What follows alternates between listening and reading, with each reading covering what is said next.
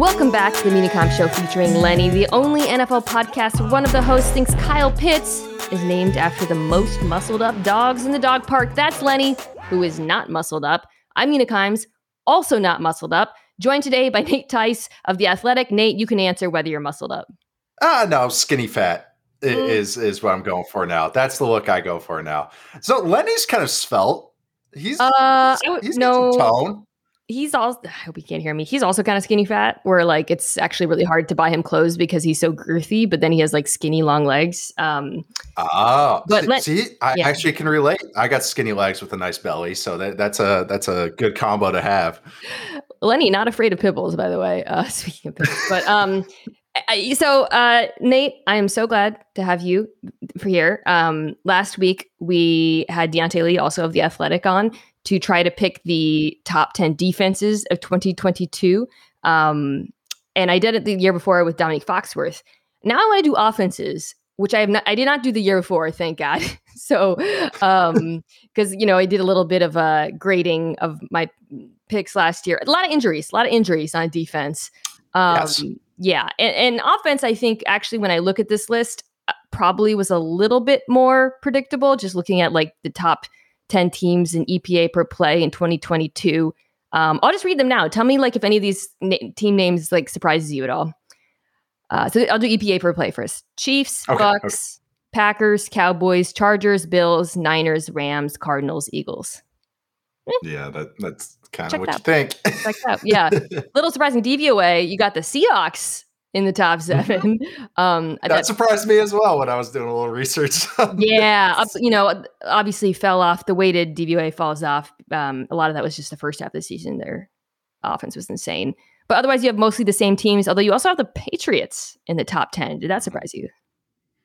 A little bit. Well, they had a nice run like in the middle of the season. And then like as soon as they hit freezing temperatures, like Mac Jones is like the opposite of Brett Favre. You know how they used to always do the Brett Favre like stat, like, oh, he's like 42-0 when the degrees under 36 degrees or whatever. And like Mac Jones is like, no, we only throw the ball 3 times when the weather is under 10 degrees. So no, but McDaniels kind of did some fun stuff last year, or like with whatever they had, this weird, strange, heavy offense that they were running. So no.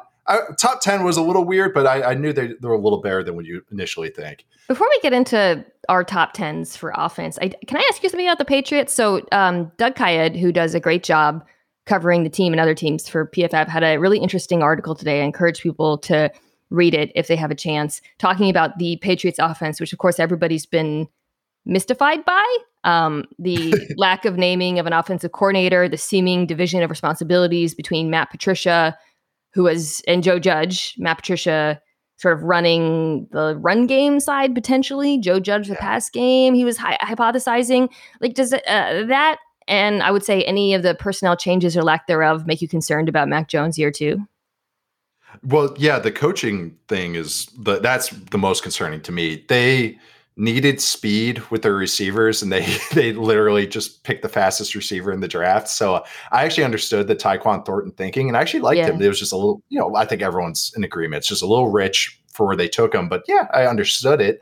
The Shaq Mason trade was really weird. And I think we'll talk about that when we talk about a different team. But yeah, that one is still strange, but I am still convinced that, so overall, my shorter answer is yes, as I'm a little more concerned, especially when you have Matt Patricia being the leader of the room, I guess.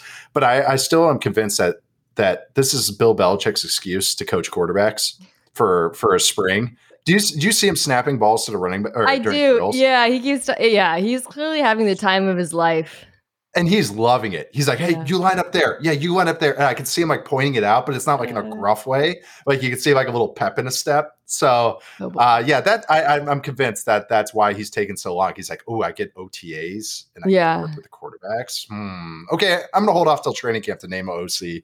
I really wish, not really wish, but I thought they would go with Bill O'Brien, like a lot of people. And Doug Peets mentioned that, Belichick didn't want to take him from Saban. And I'm like, okay, but when I look at Mac Jones and the stuff that worked last year, aka college-like stuff, and I think about what needs to happen year 2, that to me would have been a really no-brainer hire. So I'm just a little bit, I don't know. I'm a little bit perplexed by that decision, but I think Saban and Belichick are correct. No, you take him. No, you take him. No, you take him. Okay. So you're lower on him than me.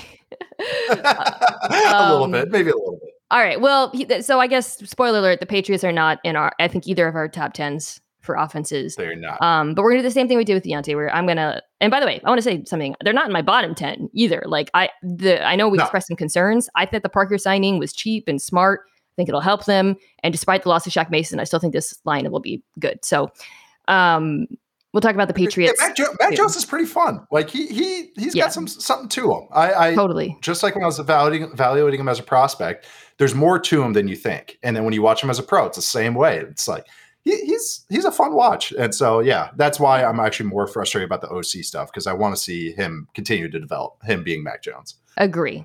So speaking of agreement, Deontay and I both had the same number 1 team for defense. Okay. Let's find out if you and I have the same number 1 team for offense. Nate, who do you think will be the best offense in the NFL in 2022? I'm going with a redemption tour. I'm going with the number 1 ranked offense in Nate Tice's rankings anyways, the Kansas City Chiefs. Wow. Wow, that is a spicy pick. It's a little spicy, but the more I look at it, the more I'm comfortable with this, even with the loss of Tyreek Hill. I think Mahomes is going to be ticked off. I think it's going to be. I think I'm. Are we diving into it right now? Or let's dive into it. So first, I'll reveal that I actually had them at 3, which I thought was spicy. Okay. Just before you dive into it, let me kind of recap who's in and out for those who haven't followed the Chiefs off season. So Patrick Mahomes still the quarterback. A lot of the wide receivers group's gone. Obviously Tyreek Hill, but also Byron Pringle. Got a pretty decent share of targets to Marcus Robinson. So now you're looking at a very different profile group. Marquez Valdes-Scantling, Juju Smith-Schuster, Mecole Hardman, Sky Moore, Justin Ross. They got more muscled up, by the way, like Lenny. And you still got Travis Kelce, of course. The line stays largely the same. I think they're trying to get a deal done with Orlando Brown. I think right tackle will be a question mark, whether it's Wiley or Niang. And then running back, Darrell Williams is gone, but you still got CEH, and they added Ronald Jones. So, many people looked at this group and said, well, how can you lose Tyreek Hill and not suffer greatly, like take a huge step back? So I guess start by answering that question. Yeah, and I think it's a philosophical change. We'll talk about the Chiefs and then the Bills a little bit later, unless Bills are your number 1. With the Bills, Bills and Chiefs, I think they ran into the limitations of how spread you can be and how RPO heavy you can be. And I think we saw that the biggest spotlight on it was the second half against the Bengals in the AFC Championship game. But I think once these rules got convoluted on RPOs. RPOs originally are you're putting a guy in a bind, and okay, we either hand it off. It's an unblocked guy, a defender in a bind. There's an unblocked guy. Do we hand it off or we throw it? And I think what happened was they would get these juicy run looks. I know you love that term. Mm-hmm. These really, really nice run looks, and they would still throw the ball. And I'll talk about this with Josh Allen and the Bills as well. But the Chiefs ran into that, and I think they realized, okay, we've maxed this out. This is all we can do. We are built on yak now. What happened to our explosive plays coming through the deep ball? Not that they really weaned away from it, but I think they realized the limitations. So I think this is going to become more of a traditionally based attack. And what I mean by that is running the ball, play actions off of it. And I think it's going to become more of an at-you run game. I think their offensive line is a true strength. I think it's one of the better ones in the league, one of the top tier ones really in the league. And then the receivers that they've built up, it's a fun mixing of styles. They, like you said, they got fit, they bulked up in the receiver room. So MVS is what I've started to come to know some of these kind of power slot types, as I know you love that term as well, but these blocking guys that can also attack vertically. So I think MVS is the epitome of that. So now they can run the ball more. They have these receivers that can block more as opposed to running routes. Yep. Yeah. Juju's another one. And then Hardman is now the deep guy, the intermediate deep guy. And then you got Sky Moore to create some yards after the catch on the shorter intermediate stuff as well. And then you got Travis Kelce. And so I think they just have leaned into we're going to have Travis Kelce be our X receiver, and then we'll have MVS and Juju be our Y tight end, basically. They kind of switched around how they attack. And I think this is just an answer to what defenses did to them. The defenses ran too high more. They're like, hey, we'll let you dink and dunk. How you beat that is you either run at them or hit them over the top. And so I think that's why they're shifting their offense to be more of that. You're trying to put the safeties in a bind. So I'm really excited to see this team. CEH is best with at-you runs, like duo and power, like you ran at LSU. So I think they're just like, hey, this is what our guys are good at. Let's lean into it. Let's get more of a personnel that matches that. Everybody expected them to lean into it when they remade their offensive line because they went so power centric. So right. So the thinking was like, oh man, this is how they added Joe Thuney and you got Orlando Brown in the mix, and like they're going to really run more power, and CH is going to get the ball, and that just didn't happen. And then it did continue to not happen at the end of the season, well, throughout the season. But at a point when it was like so glaringly obvious they should run that even the nerds were admitting it. I mean, the one that's embroidered, it's in my mind, embossed in my mind. I don't know, whatever is one of Mahomes' horrible seared into my brain. And I'm sure Chiefs fans is one of the Mahomes' horrible interceptions in the playoff game, which he passed it on the RP. You know what I'm talking about? Yep. He had the RPO and he passed it. And it's like, I have a whole rant on about it. Dude, what are we doing here? Like, you don't have to give on every RPO. It's not a PO, right? Yep.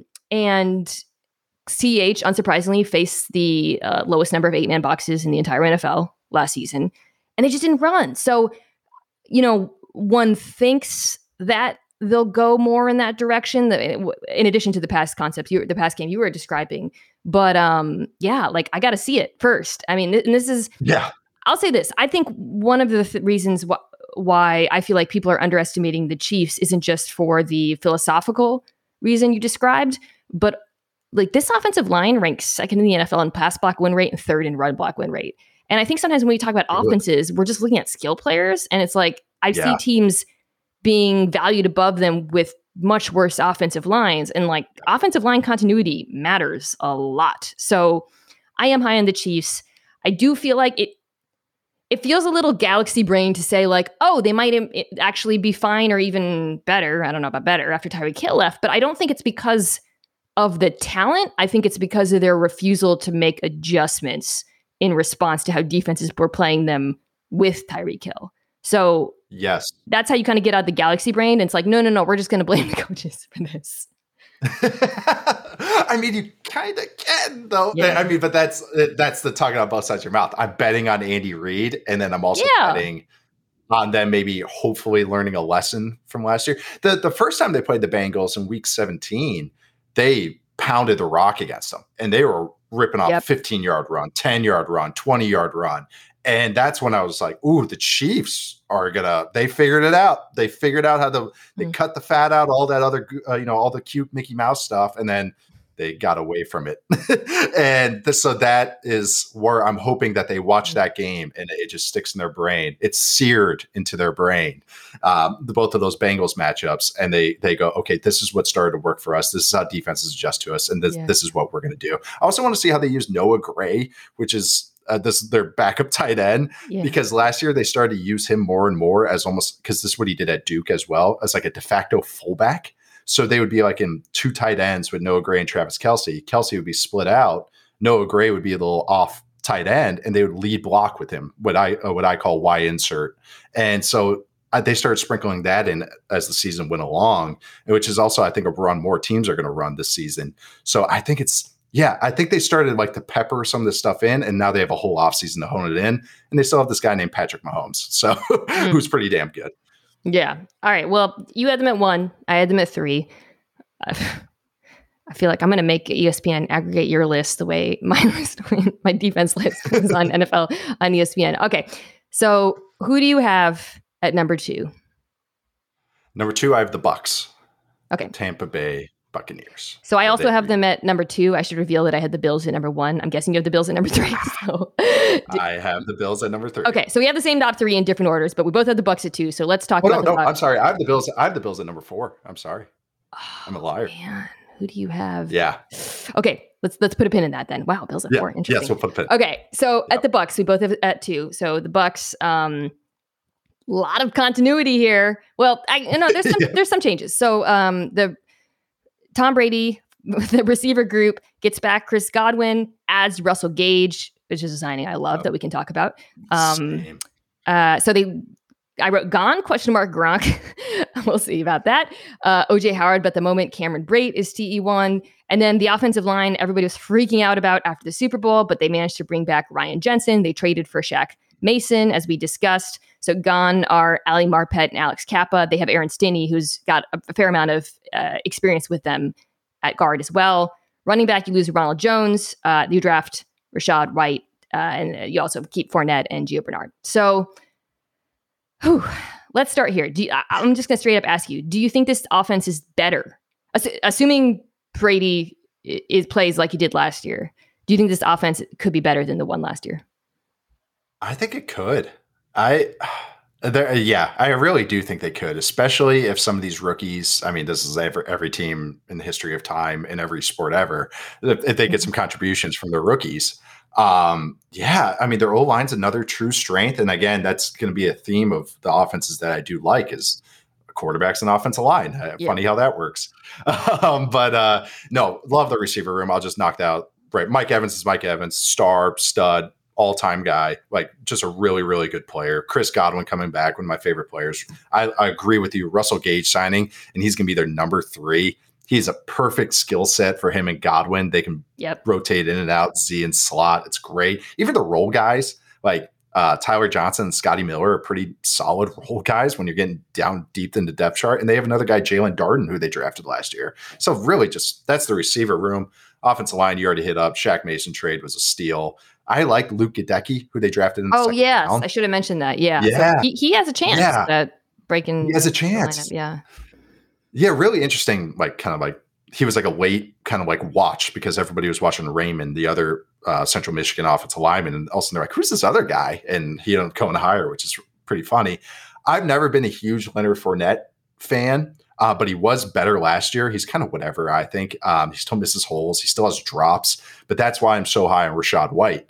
Not just because in Dynasty League, if you notice how excited I was to draft him, but his size, he's a smooth runner. He tested really well. He's an outstanding receiver. Outstanding. Really good hands. He used to be a receiver in high school and I think early in JUCO. But out of the backfield and running routes.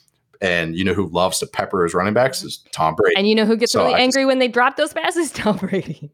Tom Brady, exactly. Ronald Jones, shout out to you. Cast into the That's why he's in Kansas City. But this is the same offense, though, and I know it's Byron Leftwich instead of Bruce Arians, but same offense that utilized David Johnson so creatively in Arizona. So I could see some similarities with Rashad White in their games. It's actually kind of funny. But then even tight end wise, I love Cameron Brate. I think he's a really, really solid tight end. Their guy they drafted in the 4th round, Cade Otton, shout out to University of Washington, good blocking tight end. He's decent.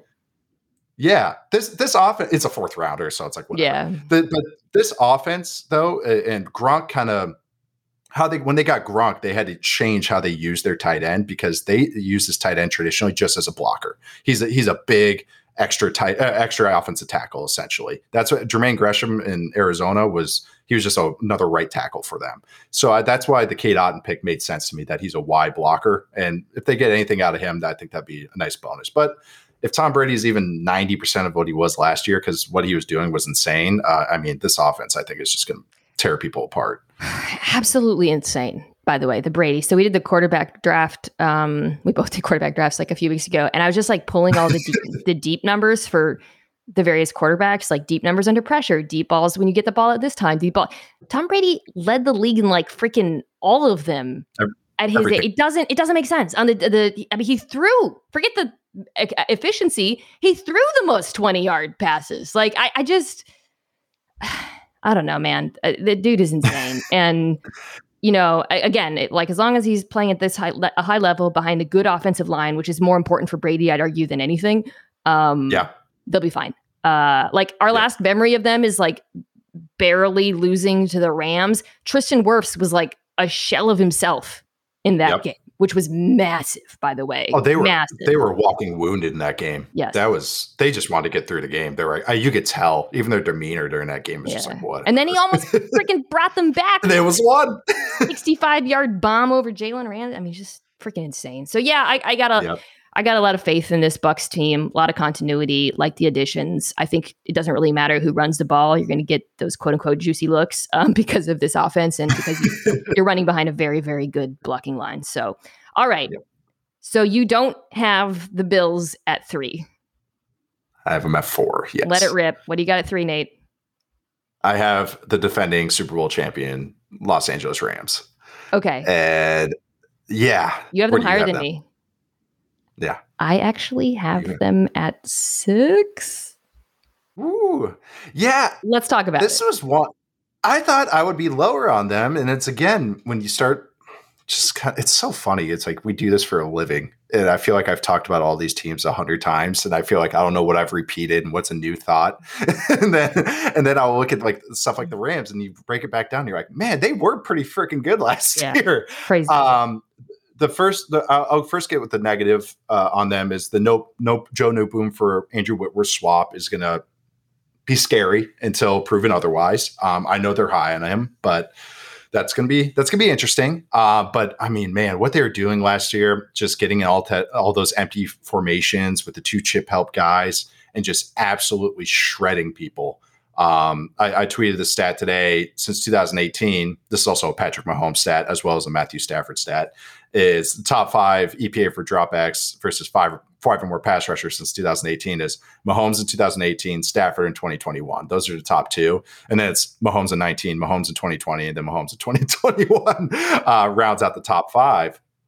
You can't blitz them. They would attack down the field. I mentioned with the Chiefs that to get out of what defenses are trying to do, you have to punish them down the field.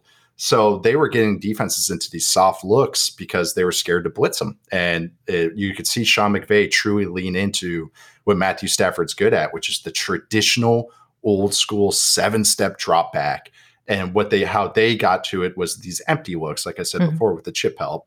I'm curious to see how Allen Robinson fits in, but I think it's going to be nice in that X receiver role for them, like Brandon Cooks and OBJ were before with them. Yeah. He'll make a ton of sense in the red zone and winning one-on-ones, but he'll sacrifice some yak that OBJ brought. That's the trade-off, I think. But yeah, the last thing is I love their tight ends. The running back room's interesting, I'll say, but I do like the tight ends they have. Higbee, Kendall Blanton, and Bryson Hopkins both had nice playoff games. Van Jefferson really has to embrace that Robert Woods role of being more of a blocker and being more what they call their Z, because I don't think Tutu Atwell can even do that. So they need something out of their other receiver other than Allen Robinson and Cooper Kupp to match this ranking. And I really do think they can, because I'm excited to see his next step if Sean McVay has been in the building at all the last few months. Yeah. Okay. So I obviously am I have them at 6. It's not they're high, but I'll throw out like the concerns. So turnover on the offensive line. Now, Joe Newbomb has been very good, and he's of course replacing the retiring Andrew Whitworth, but that still is a pretty significant, change. Yeah. And then at right guard, I guess it's going to be a competition between they drafted someone, Logan Bruss, and then Bobby Evans, who's been up and down for them, to say the least, losing Austin Corbett. The tight ends had I, as someone who works at the Rams preseason, was delighted to see Kendall Blanton, Kendall Blanton in particular, contributing. But Higbee's been pretty inconsistent, man. There are times when he'll go on these stretches where you're like, oh snap, they got to run he's got to be on the field, he's a contributor, and then he'll just disappear or struggle or drop the ball. I don't know. I just I want to believe in this group, but I'm still a little sus. And then the final thing I'll throw at you is, do we think last year was a total aberration for Allen Robinson? Because he looked rough. Now, rough. Now, a lot of that you could blame Justin Fields for. But watching him, he looked a lot older. Frustrating. It was Yeah. I mean, do you think that's just him being like, F this? Like, I don't know. Like, because you talked a little bit about him kind of fulfilling that, X role for them. Like, do you feel confident in that? I guess is what I would ask. I do.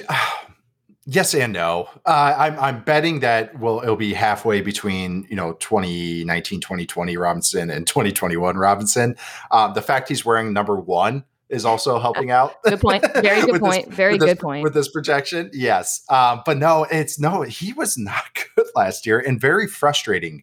The stuff that he's supposed to be good at. He's a very detailed route runner, winning in contested catches, just a crafty, old man at the YMCA kind of game. And when you have to play that way, you have to be consistent because, as far as like what you're doing, because you're not winning with explosiveness and you're not winning with speed. Like OBJ and Allen Robinson couldn't be any more opposite as receivers. OBJ is a wild horse at receiver. He runs routes short, he runs routes all over the place, but then he'll break everybody off. Ball in his hands.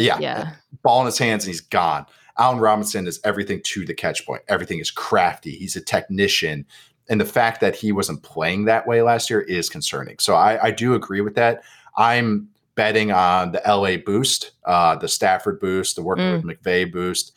But yeah, no, that's a very, very, very, very fair concern to have. And that's why I think Van Jefferson's got to step his ass up and be more consistent. I also think it's very likely OBJ comes back to this team. Jordan Rodriguez covers the Rams for The Athletic. I think she interviewed Kevin Demoff and he talked about them working on that. It just seems at this point like pretty likely. In that case, I would probably, assuming, it was ACL, right? Yeah. Okay, so he'll be fine. Assuming he comes back fine, I think that would probably bump them up for me. And look, I don't think Stafford was a 1-year wonder like with them. I kind of think we're just going to see the same guy, which is, like you said, unblitzable. Just plays inside and outside of structure. I think they figured out how to blend their offense with what he does well traditionally. Yep. I also expect him to throw a lot of interceptions, right? And he has his 4 plays a game, where he's so terrifying. Yeah. And shout out to Chrissy Tart. So I still think he's going to be really, really good. It's really I'm sure you guys have talked about this. At this point, there's the unblitzable quarterbacks and the blitzable quarterbacks, right? That's kind of the NFL. And he is firmly in the unblitzable category, as is the quarterback whose offense you have relegated to 4, though I have him at 1. 4. Okay. 4. The Buffalo Bills. The disrespect. Why are they your number 1? How about you go first? Okay. And I'll be the rebuttal. All right. So I crack your knuckles. Yeah. Okay. So I do. I am a knuckle cracker. Yeah. Yes. Gross. That sounds like gross. Stomach hasn't. I try to do it on camera. Hold on. Oh, I already used up my 1 knuckle. Okay. So last time we saw Super Soldier Josh Allen, he looked like the Terminator. Super Soldier Josh Allen. That's my nickname for him. Super Soldier Josh Allen. He looked like NFL YouTube channel starts trying to come up with nicknames, the weirdest nicknames. Yeah, they called somebody the Winter Soldier. I think it was just made no sense. Yeah, Bazooka Josh. Okay, so it was that Google AI coming up with the YouTube. Oh my God, yes, that meme. Yeah. Okay, so Josh Allen is Josh Allen. So let's start there. Yes. I think him and Patrick Mahomes are currently in the top tier of quarterbacks in the NFL. I like the changes to this wide receiver group. So Cole Beasley's out, Emmanuel Sanders out. You get Gabriel Davis, who, a little bit of recency bias here, but bumped up. I think Jameson Crowder will be an upgrade for them over Cole Beasley. You still got they kept Isaiah McKenzie and then drafted Khalil Shakir. Shakir, I'm saying his name right? Khalil Shakir. I know you're a fan, correct? Big fan. Okay, so put a pin in that. You take OJ Howard, from the Bucks, obviously didn't pan out there, but I think he's going to be very interesting in this offense for reasons we can discuss that are not too dissimilar from what we talked about with Kansas City. Dawson Knox, I think, has looked better and better. And then you add James Cook, which I just love that draft pick, to the running back group. Offensive line, you add Roger Saffold, again, upgrade. I think, and then you got Ryan Bates, stolen from Chicago. And then on the right side, I think Spencer Brown can do a good job manning the opposite tackle from Deion Dawkins.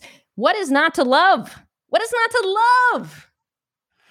New offensive coordinator, which Could be good. Could be Damn. good. No, it's a good Could point. be bad. Damn. Yeah. And I owned a little. Not a knock. He could be even better. Like, you don't know. Like, you don't know who these ideas come from. I think some of the stuff too. I think the offensive line is more solid. Yeah. Than like good to very good. I think they were one injury away from scary territory. So that's my main hesitation when talking about them. If that's why they are fourth. And that's, I can make the same argument with the Rams as well, but I've seen more of the Rams have answers to it just by what they do on offense, like running the ball and how they do pass protection rules. So they also have a new offensive line coach in Buffalo. That's another thing. I do like Deion Dawkins. But I agree. I love that flyer they took on OJ Howard. I thought that was brilliant. I mean, that's the type of guy you want to take a chance on. Just take the biggest athlete at the tight end position and just hope you can get more out of him in a better situation. I mentioned it before. The Chiefs went through not the Chiefs. When I was talking about the Chiefs, the Bills, they were going so super spread and they're kind of they're really inconsistent. It felt like for a lot of the year. And then about halfway through that Bucs game in week 14, it seemed like the light bulb went off for them. Where same thing with the RPO stuff, where they were throwing the ball by default when they should just be handing it off. Because again, they got the juicy run looks. And this is where they started to bring in Reggie Gilliam. I think me and you have talked about this a little bit. Mm-hmm. Yeah. They started to use Reggie Gilliam, which is, I'm not saying Reggie Gilliam is the key to the 2022 Bills offense, but this kind of showed just a philosophical change. And this is also like Chiefs and Bucks or Bills. They're like in the same grouping about what their limitations and what their adjustments have been. And using Reggie Gilliam, because what they were doing is using him as more or less as a second tight end. What they were doing was, okay, if the defense wants to be, when you're in 12 personnel or 21 personnel, why the advantage is that the defense has to dictate by personnel what they're in. Are they going to be in sub, nickel, or dime, or are they going to be in base? So if you want to be in base with an extra linebacker, okay, let's chuck the ball. Let's throw it. They have less speed on the field. The defense can't be as exotic. It's very simple, I know, but this is what it comes down to. If they want to be in sub or dime looks, okay, let's pound the rock. Let's run it. And you could see the Bills offense really open up as they got to more of those types of looks under center, wing formations. That's where OJ Howard, I think, is going to come into play. So I think that's the upside. That's what I'm hoping that they lean into more. I'm hoping Ken Dorsey learns from that. And yeah, I do love the Khalil Shakir pick. I think he's going to be a great slot player that can play a little bit on the outside. But I think my hesitation why I have him at 4 is the offensive line and the new offensive coordinator. I guess I can't project. I guess everything I've hated. I don't project anything, apparently. I think it's fair. It's fair. Especially the turnover of the coaching staff is really important. And then I think you're not wrong about the offensive line. I mean, of the groups we've mentioned, definitely. Like I said, I had some questions about the Rams, questions about the Bills' depth. Totally fair. I will say, I felt that. So you and I, the world's preeminent Reggie Gilliam truthers, counting those snaps at the end of the season. I think the fact that they signed OJ Howard and drafted James Cook signals that they want to have that versatility continue into next season. I should just take a beat to talk about James Cook. Basically used as a scat back at Georgia, instantly the best pass catching running back on this roster. Singletary and Zach Moss just kind of didn't cut it for them in that regard. I do think Devin Singletary is pretty good, but I think he is going to get a lot of play very quickly, and I wouldn't be surprised if he's pretty effective for them from the jump. Absolutely. Yeah, like Singletary, I think now that I got access to this True Media, I've just been deep in Excel stats and all that. I've got some Singletary stats in front of me. Do you? Yeah, Singletary is not a great receiver. He's one of the least efficient receivers in the league. But I as a runner, yeah, that's fine. I thought he's the best as a traditional runner, which is weird because Bills, their run game's so shotgun heavy. If Singletary is with I'm trying to think a heavy under center team, just a heavy under center team, I think that's where he'd be more unlocked. But this is and I talk about being so spready and so all these offenses being so spready. And I'm going to defer. My dad's an offensive line coach. I went to Wisconsin. Yes, I do appreciate running the ball. It's more just what dials you can crank up and down when defenses adjust. That's all it is. And it's just giving yourself another way to answer the questions that the defense are giving you. That's all it is. I'm not saying the Bills have to run the ball 30 times with Reggie Gilliam on the field for 40 snaps. It's more, I mean, I do love seeing another number 41 out there, but it's more just that when the defense does want to do that, okay, let's just pound the rock and make them, until they get out of it. And then we can hit them with the stuff that we do like to do. That's all it is. And a lot of times at the end of last season, that was just Josh Allen himself checking down to his feet, which on one hand, absolute nightmare feel. On the other hand, I think you want to be careful not to lean into that too much, especially early in the season. Remember in the first game of the season? Oh, sorry. Oh, sorry. I was going to say in game one, they didn't run the ball once. I don't know if you remember that. Oh, yeah, against the Steelers? Yeah. They did run it, but I'm being, Yeah. The Steelers just dictate the whole game. Oh, the Bills, you could tell, because those first 2 games of the year you prep for, you have so many game plan stuff. We're going to do this. They're not going to ready for this. And you could tell the Steelers did not care about all the 5 receivers that the Bills ran that game. They're like, okay, cool. You're not going to, we'll just go high coverage because you're not going to run the ball. So it's funny, like when, you get counterpunched earlier than you expect. And I think that game was like a great instance of it. Okay. Number 5, Who you got? Let's round out the top 5. This one, 5 and 6 were very close to me. 5, I went with the Chargers. So I went with the LA Chargers, the off-season favorite for a lot of people. I also have the Chargers. And you? And I suspect, I was like calling a lot of audibles at the end. I know I texted you. I was like, I keep taking. I think that the top 7 or 8, I would say top 8 are pretty clear to me. But the order, I think you could make a bunch of different arguments. My top 6 is locked. Like that. Yeah. And after that, it's okay. I have some question marks with some, but my top 6 is pretty, I feel pretty good about. I'll be curious to see if we have the same team at 6. Okay. Let's start. Let's talk about the Chargers. Just to kind of, keeping receiver core is basically the same.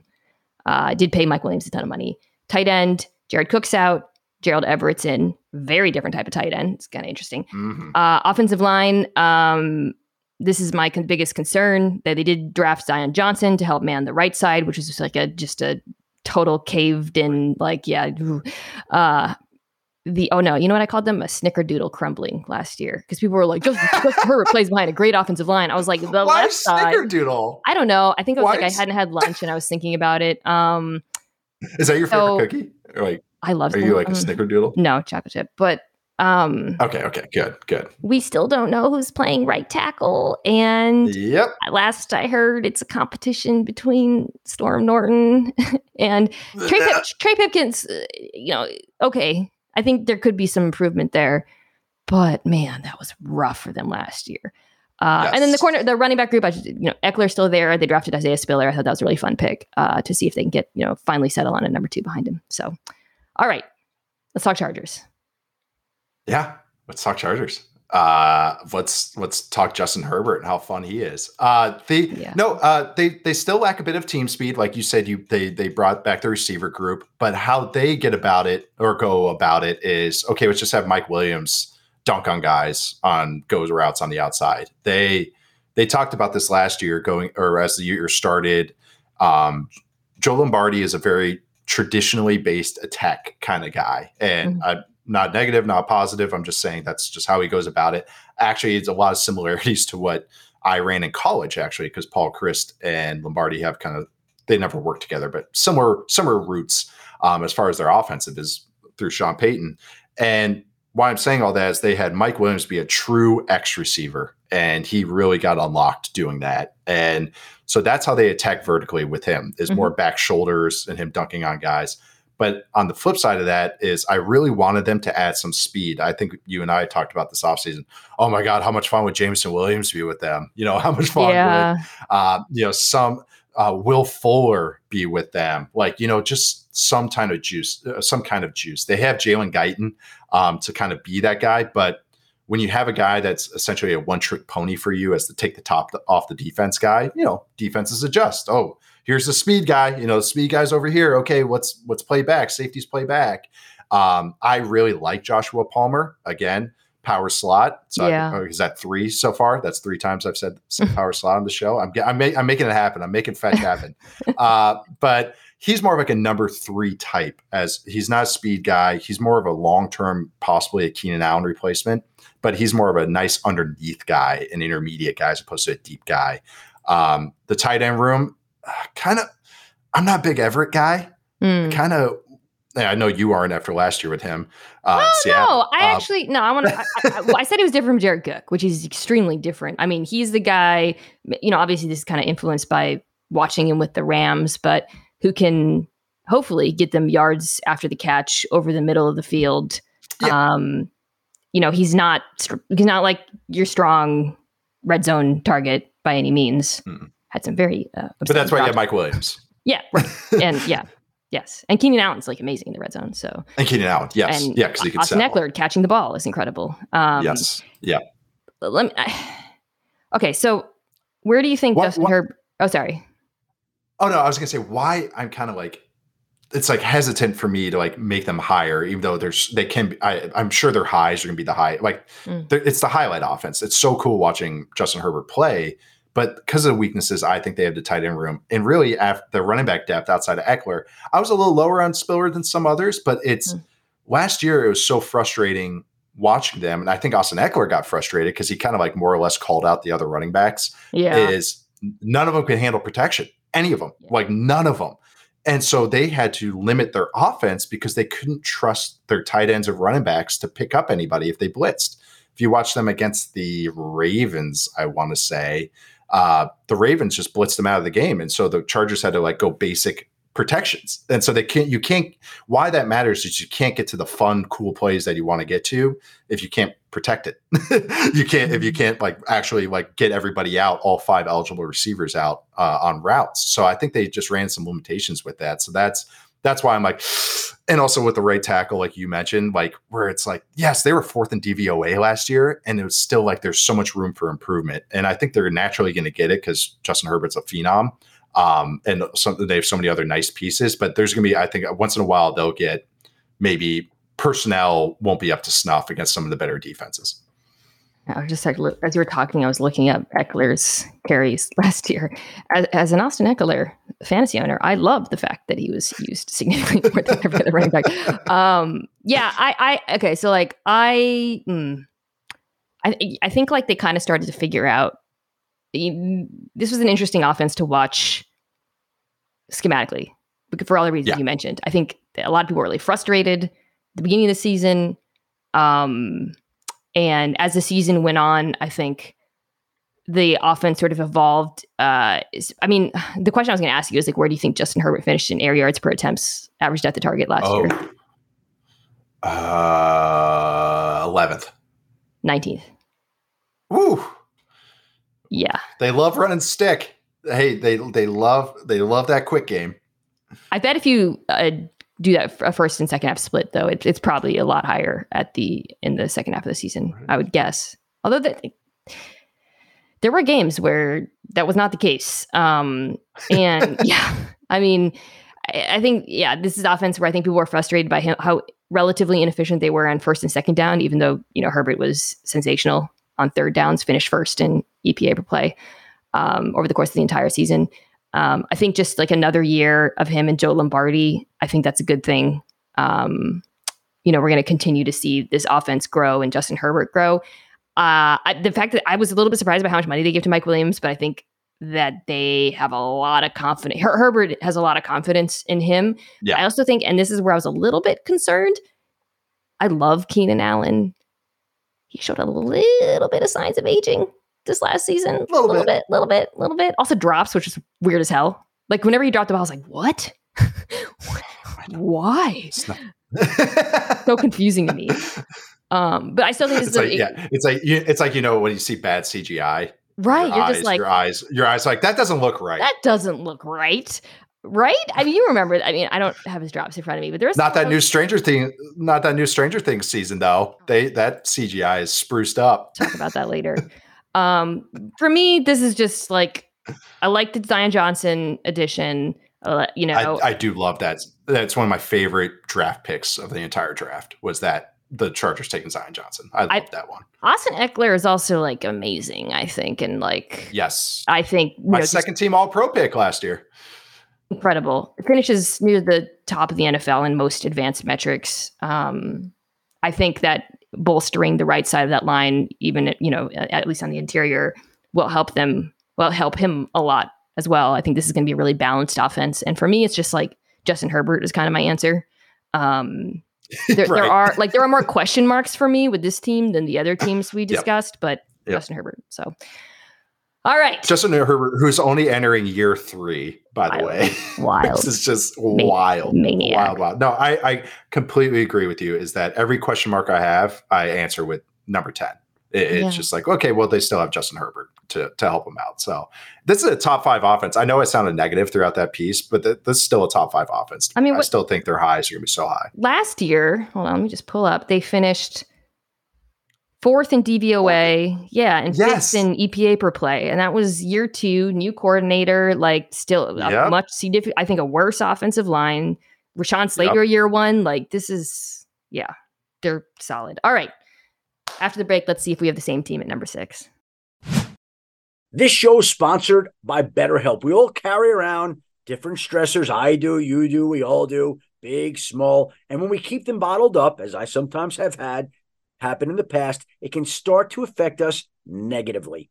Therapy is a safe space to get things off your chest and to figure out how to work through whatever's weighing you down. It's helpful for learning positive coping skills and how to set boundaries. It empowers you to be the best version of yourself. It isn't just for those who have experienced major trauma. If you're thinking of starting therapy, give BetterHelp a try. It's entirely online, designed to be convenient, flexible, and suited to your schedule. Just fill out a brief questionnaire to get matched with a licensed therapist and switch therapists anytime for no additional charge. Get it off your chest with BetterHelp. Visit BetterHelp.com/Mina Show today to get 10% off your first month. That's BetterHelp, HELP.com/Mina Show, MINASHOW. This podcast is proud to be supported by Jets Pizza, the #1 pick in Detroit-style pizza. Why? It's simple. Jets is better. With the thickest, crispiest, cheesiest Detroit-style pizza in the country, there's no competition. And I have to say, speaking from experience, recently, having tried it for the first time in Detroit, it is absolutely delicious. Right now, you can get $5 off any 8-corner pizza with code 8SAVE. That's the number 8, SAVE. Go to jetspizza.com to learn more and find a location near you. Again, try Jet's signature 8-corner pizza and get $5 off with code 8SAVE. That's number 8, SAVE. Jet's Pizza. Better because it has to be. All right, Nate. So to recap, your top 5 went Chiefs, Bucks, Rams, Bills, Chargers. My top 5 was Bills, Bucks, Chiefs. Who did I have at 5? I never gave you my 5 team because I had the Rams at 6. Okay, so you reveal me your number 6, and I'll tell you if I had them at 5. Go. My number 6 is Cincinnati Bengals. Wow. And what's yours? Also the Cincinnati Bengals. There it is. Yeah, I was. Oh, right. I didn't reveal my top 5 because I'm really not good at this. Okay. Wait, no. I had the Rams at 6. Sorry. I'm getting confused by this. Okay. So I had the Bengals at 6. You're confused. So everyone's going to yell at me. Okay. Everyone's going to yell at me for having the Bengals at 7. I had the Rams at 6. Right. Sorry. Okay. I'm trying to keep a track of yours. I'm getting confused in my mind. So I had a totally different team at 5. And this is one I was like, I'll go first, I guess, because I had the Raiders at 5. Okay. Is that crazy? Leap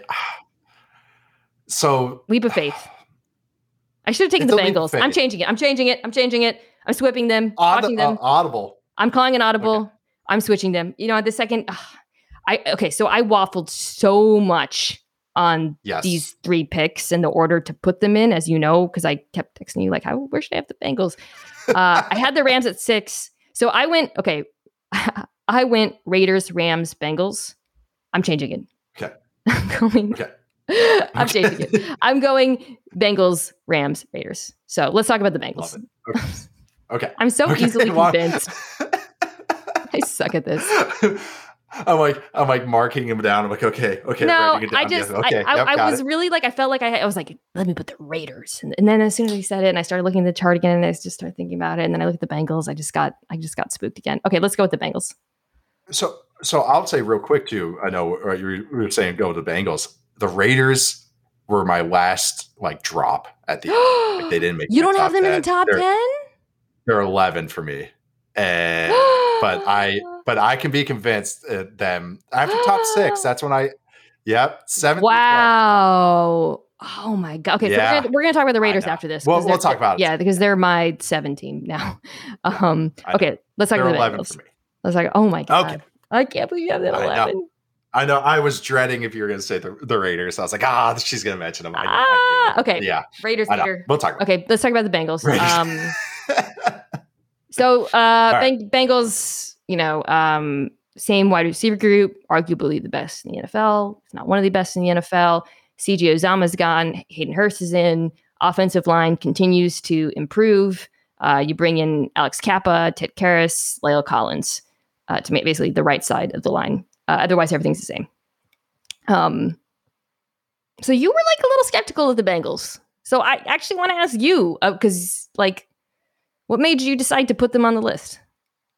This feels. I knew I have them in my top 10. It was just how high, and I feel pretty good about right here, about 6 right here, because yes, you're betting on Burrow and the receivers. I mean, that's really what it comes down to. But the offensive line, even if they didn't really get stars across the board, La'el Collins was more solid last year than good, but I still think he'll get bumped because he'll be healthier. And Kappa is more solid. It's so much better than it's just getting to average is so much better than I felt like when people when the signings were made, everyone was like Alex Kappa, like Ted Karras, superstar. I'm like, these are good guys, but our last memory is of Joe Burrow getting murdered. So these are exactly. He won't get murdered anymore. Hey, C's get degrees, so that's kind of what they're going with. They're better than C's, but yeah.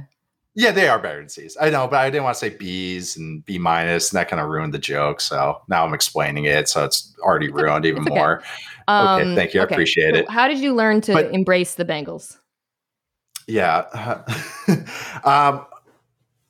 With the Bengals, they can be a frustrating offense. They're very siloed. And what I mean by, I think maybe I've talked about this on the show, is, okay, on second and long, they do this. On second and third, 1 through 4, they do this. On first down, they do this. On third down, they do this. It's they telegraph, or they are very, their tendencies are very strong. And it works for them in the sense that because they got freaking great players. They got the best, I would say the best receiver core in the league. And plus with Joe Burrow, who is one of the most accurate quarterbacks in the league and is willing to give his guys chances. The thing with that offense, it was reliant on explosive plays. It was relying on coin flips.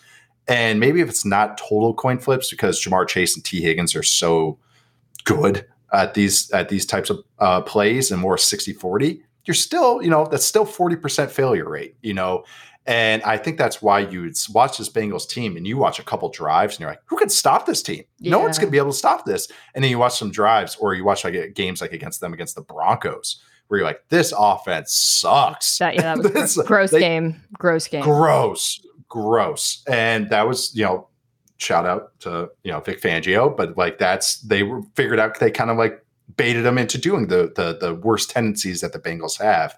So I feel comfortable with them here because their highs are so high, but this is more of, does Zach Taylor have adjustments in him? More pressure's on him and he has no more excuses, I think. Your offensive line is fine, solid. You have Joe Burrow still, another year of Joe Burrow. You have great receivers. The tight end is a little drop off from going Uzomah to Hurst, but they don't use the tight end too much in the passing game just because they have Tyler Boyd and slot receiver. They still have Joe Mixon. I think that it's more, are you betting on Zach Taylor to adjust? Are you betting on Zach Taylor to add to the plays that Joe Burrow likes? Joe Burrow has a couple plays that he loves. 989, Y cross. He has a couple plays he loves. They dressed them up. They did a better job of dressing them up. Okay, now what's the adjustment off of that? I think it's too hard to just live with 3 fastballs or 3 pitches, or however you want to put it. they need a new thing to throw in there, a new variable. So that's where I'm kind of a little hesitant, where I think they might be more of a better, more consistent team, but kind of finish the same, if that makes sense. Like it's more consistent, but less explosive. I like the versatility that they have in their like if they like, so, you know, we talked a lot about how teams adjusted to the Bills and Chiefs, you know, playing back against their deep threats. I think like the Bengals are going to run into that a little bit with Chase doing what he did towards the end of the season, and you kind of saw like what defensive, like, whoa, like, okay, this guy's maybe one of the best deep threats in the NFL, and Joe Burrow's willing and accurate in delivering him the ball there. I mean, you know, you obviously saw some defenses bracketing him and such, but I like the fact that this team has a lot of change ups in their arsenal. You know, the running game is effective. I mean, the offensive line, as bad as they were, was actually like fairly decent at run blocking last year. They're going to be better this year. They've got a good running back. It was the same play every time too. It was awesome. I know, what was the what? Yeah, and I was going to say, was it the Steelers where they just kept spamming outside zone? It was like, oh my God, you really can't. No, it wasn't the Steelers. They had a game against the Raiders, I think, too, where maybe they did that. I could be wrong, but but no, it's the same run over and over. Yeah, it's awesome. Yeah, and so, you know, I think that I like that the versatility. I think this wide receiver group just absolutely slaps. I mean, 1, 2, 3, 1, 2, 3. Like, who? I guess if you count tight ends, it gets a little bit complicated. But I think T. Higgins has a big leap in him. Candidly, like I think. Yeah. As much as we talked about, he was so far. As much as we talked about Chase, you know, and some of the insane things he did, not just as a deep threat, but like after the catch, just bonkers stuff. Ask the Baltimore Ravens. I think T. Higgins is extremely. I think he has the potential to be like a top 3 player of that type in the NFL. You know, like just the guy who's going to make those like ball winner catches, possession guy over the middle, you know, like, and I think there's still something to be unlocked there because he can turn those into explosives as well, and they don't have to be deep, right? So I just, and then, you know, pick your poison. Yeah, it is like, so I think I just really feel like they have such a strong base, and I think Joe Burrow, like, you know, at this point, it's not like Justin Herbert. I feel like he was just so freaking good last year. Like I just so accurate, so like the decision making was really impressive. He takes some unnecessary sacks, and I think that a better offensive line, we'll see how that evolves. But the pocket movement is just so special with him. So like I feel like this offense, like, you know, they struggled a lot at the beginning of the season. There were some growth issues. I think next year is going to be a big year for them.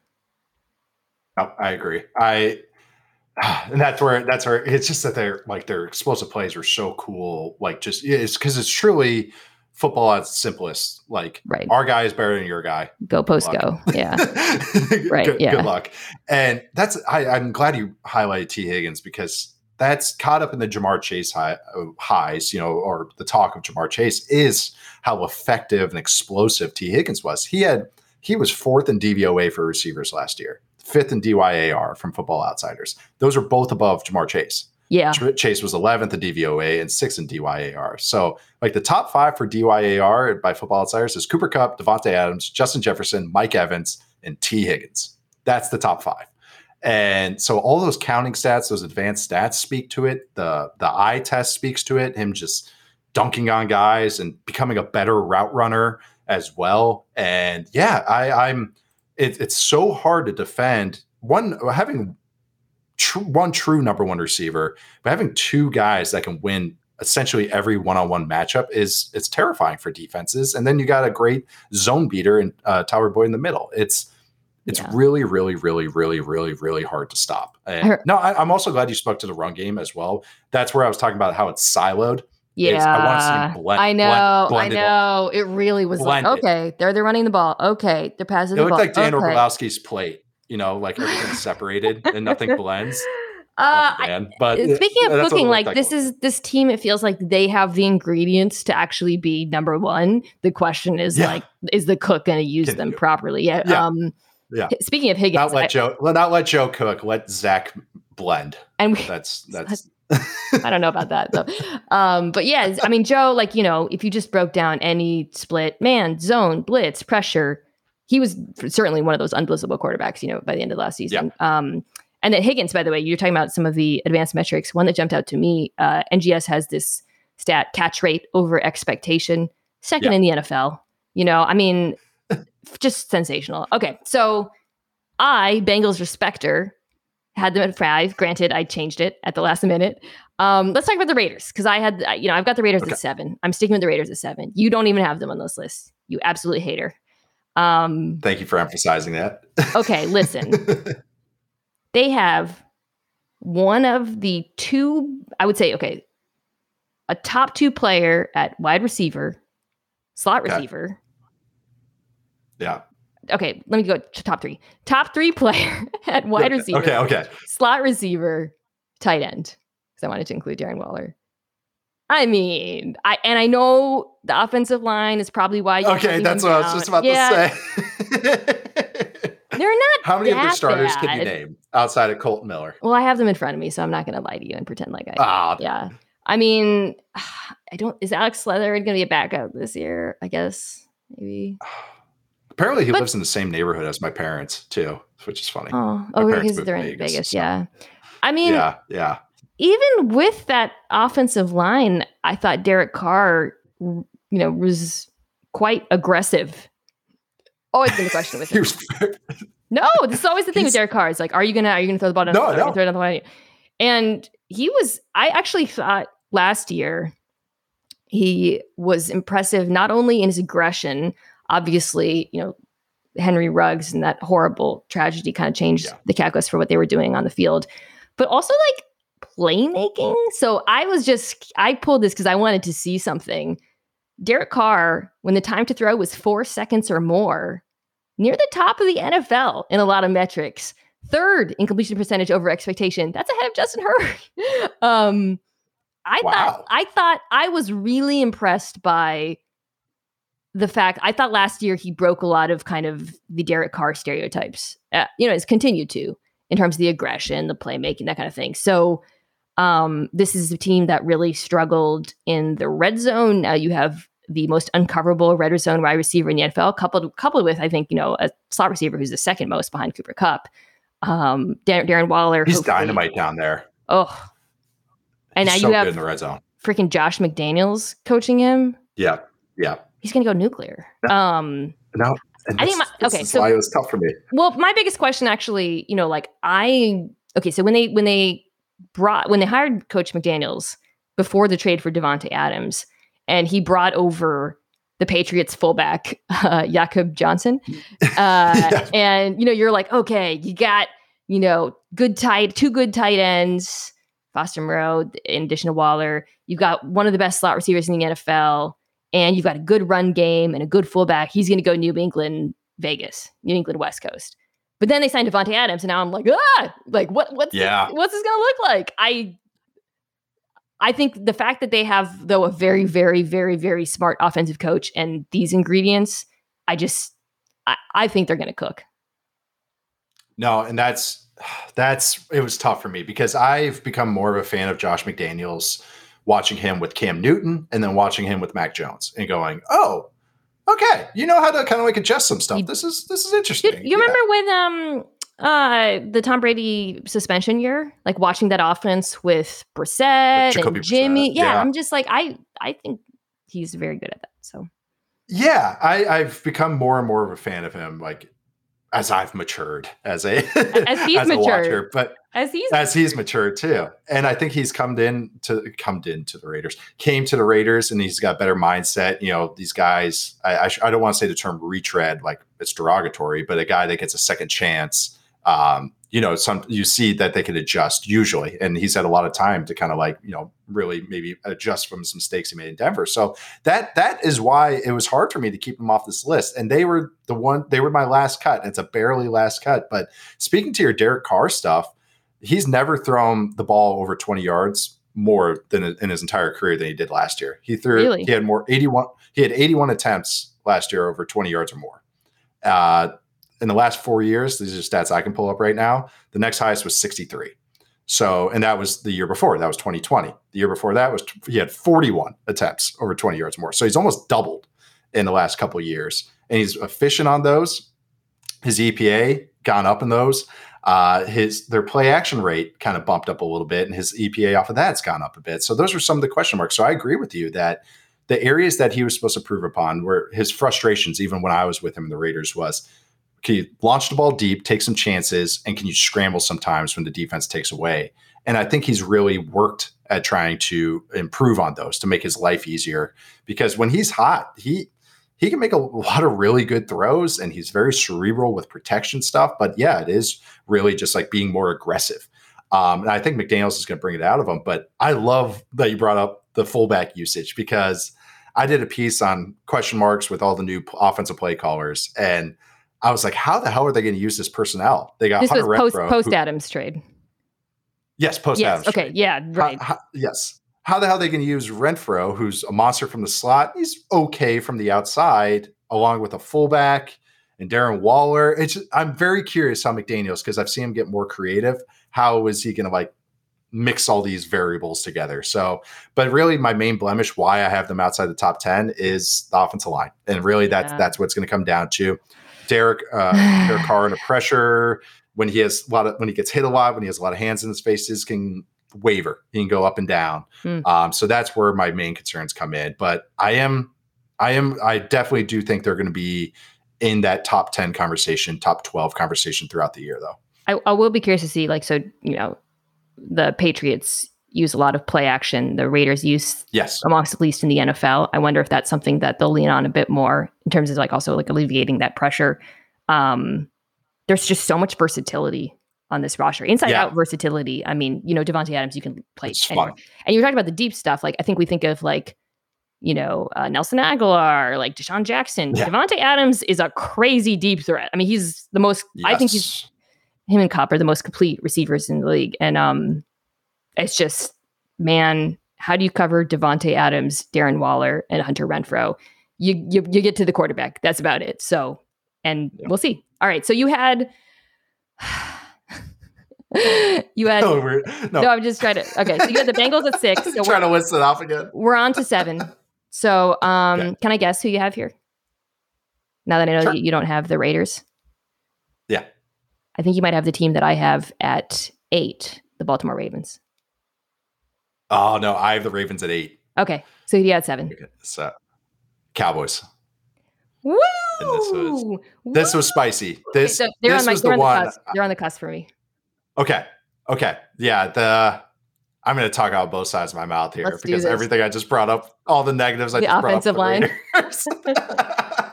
I actually have a hot take. I think the Cowboys offensive line, assuming Tyron Smith stays healthy, I actually think they'll be okay, because like I think people overestimated the La'el Collins loss a little bit. Yes. When Terrence Steele came in. Agree. Yeah. I think, they're not the same, but assuming the Tyler Smith draft pick works out, I could see them actually being pretty solid. Yep. No, and that's one of my main arguments for this, is that I don't think the Cowboys offensive line was as dominant as people. It was a lot of kind of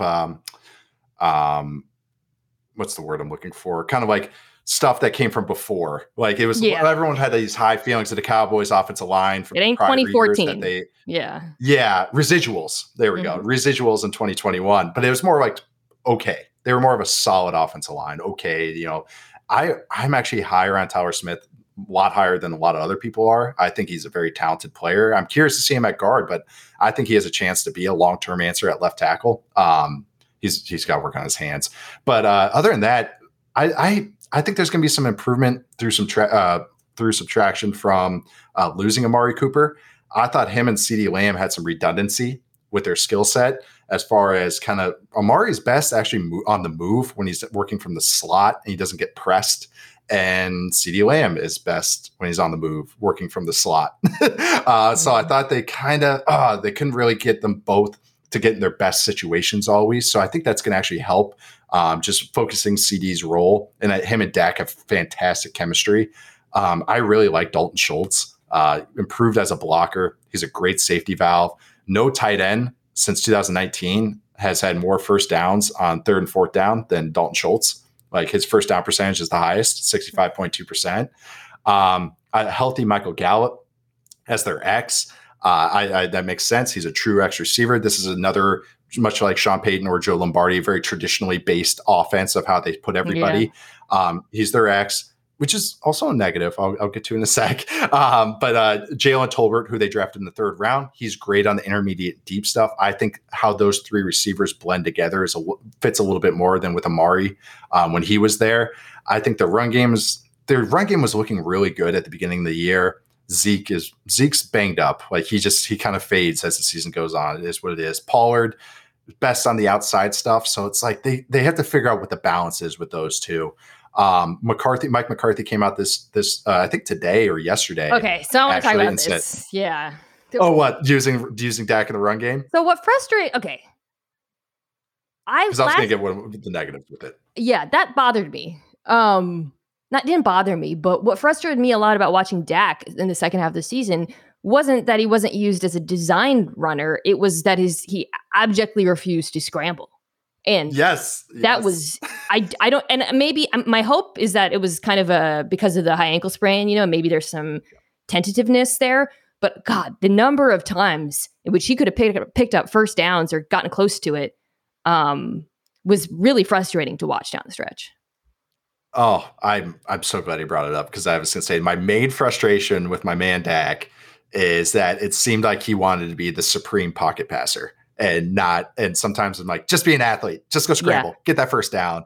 The injury, like you said, the injuries might have mattered, probably did matter, but this is the fewest amount of times he's scrambled since 2018. It's the least amount of EPA per scramble he's had since 2018. It's the lowest EPA per designed run since 2018. All the numbers have dropped. They dropped off a cliff. Yeah. It wasn't even like he was average. It was bad. But that's I love Dak because he's such a good all around. He's so accurate. He'll attack all areas of the field. He's good at every type of throw. But what I thought made him even better was his ability to run. So yes, he needs to sometimes not have to make everything perfect and attack from the pocket and just tuck it and run for those 7 yards to get the first down and make your life easier. So kind of almost what we've talked about with Derek Carr or frustrations we had with him is like Dak needs to get back to what he used to be. Yeah, 100%. And if we get if we get pre-injury Dak, this is a top 5 offense. Like that Dak was incredible. That was MVP Dak. I just so that Patriots game. Yep, he popped that calf or the ankle or whatever it was. Yep. So for me, it's just like, let's see it, But I love all of your points about the wide receiver group and how they might blend together well. That's going to be interesting to watch play out. I think a lot of heat on Kellen Moore this year. A lot of pressure, I think, I'm part of that. I'm going to be part of that heat a little bit. He's got to get his guys on the move more. Too many stationary routes. And that's where I was going to say the negative of being a traditional offense is too many routes where the guys are stopping as opposed to going on the move and creating yards after the catch. So I think he's got to add some more pitches to his arsenal. So we both have the Ravens at 8. You recently wrote about sort of what happened to the Ravens offense, right? Yes, I did. So about Lamar and just whatever. Yeah, whatever the hell that offense was last year. I think I think that's a good place to start because I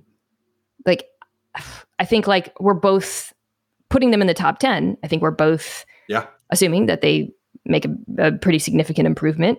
I feel like for both of us, I'm guessing that starts with the offensive line. Like as much as people talk about the receiver group and obviously there's a lot of huge question marks there and there's a lot of pressure on rookie or second year receiver Rashad Bateman to step up after Marquise Brown left.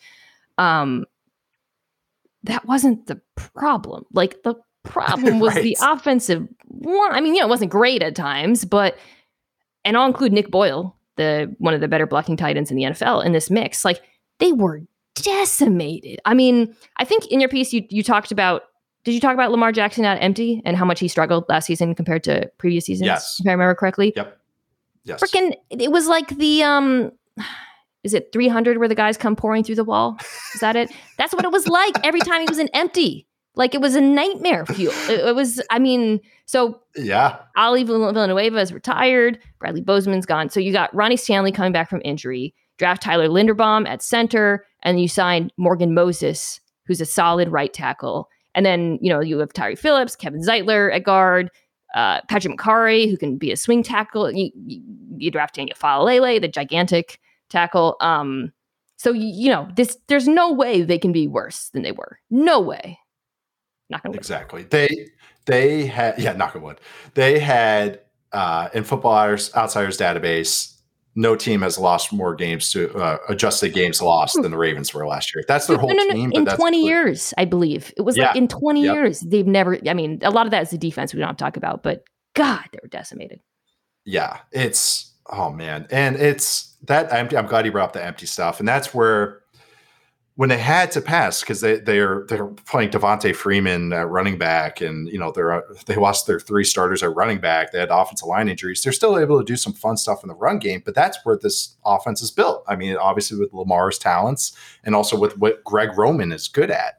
Greg Roman is a great run game coordinator, and then the passing game is he gets lost in the sauce too much. They try to do so much and all these different adjustments and different read routes. And you can just see that their guys couldn't handle it, whether it's through injuries, youth.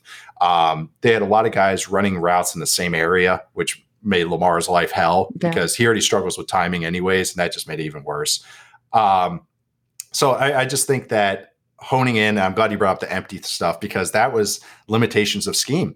It was Greg Roman not having a good answer. And it was the Bengals game where it started to get exposed. And then the Dolphins Thursday night game where it was like, oh my God, it was every single snap they were in empty. He got pressured. I think it was something, I think I had a stat. It was, the Ravens were in empty 8 times a game with Lamar at QB, and he was pressured on half of those snaps. So he was pressured on 4 out of 8 snaps when they were in empty. The NFL average is 1.5. So essentially triple the usual rate of that. So they need to figure that out if they want to live that way. The run game is going to be better just through health. J.K. Dobbins is, I think, a good player, and I'm excited to see what he can do this year. Linderbaum pulling will be a lot of fun.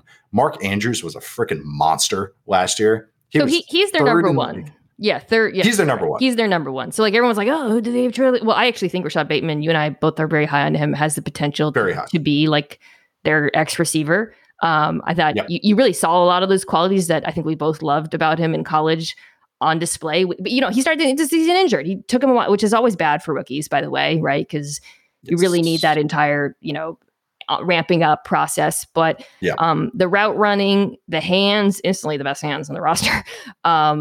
He can actually, I think, beat press. He has play strength. I have a lot of confidence. Play inside and out. Yeah, inside out. I'm doing a breakout player article right now, and he's my. I have one for each position. He's my receiver candidate. Just for what you laid out. He inside and outside versatility. He can just do. He's just a good all around player. I compared him to Reggie Wayne coming out, just kind of play style, and that's what I think he can be. Kind of like a Diet Coke version of that. I actually don't think losing Hollywood Brown is as bad as people have made it out to be. He was not good. Yes, he had 1,000 yards, but I mean, if you look at every efficiency, every advanced stat, even eye tests. Frustrating drops. He wasn't good on deep balls. He's too small to kind of work in how they wanted to use him. So I think it was good for both parties, for him to go to Arizona and then them not to have to use him, because I just didn't think his style matched what they wanted to do.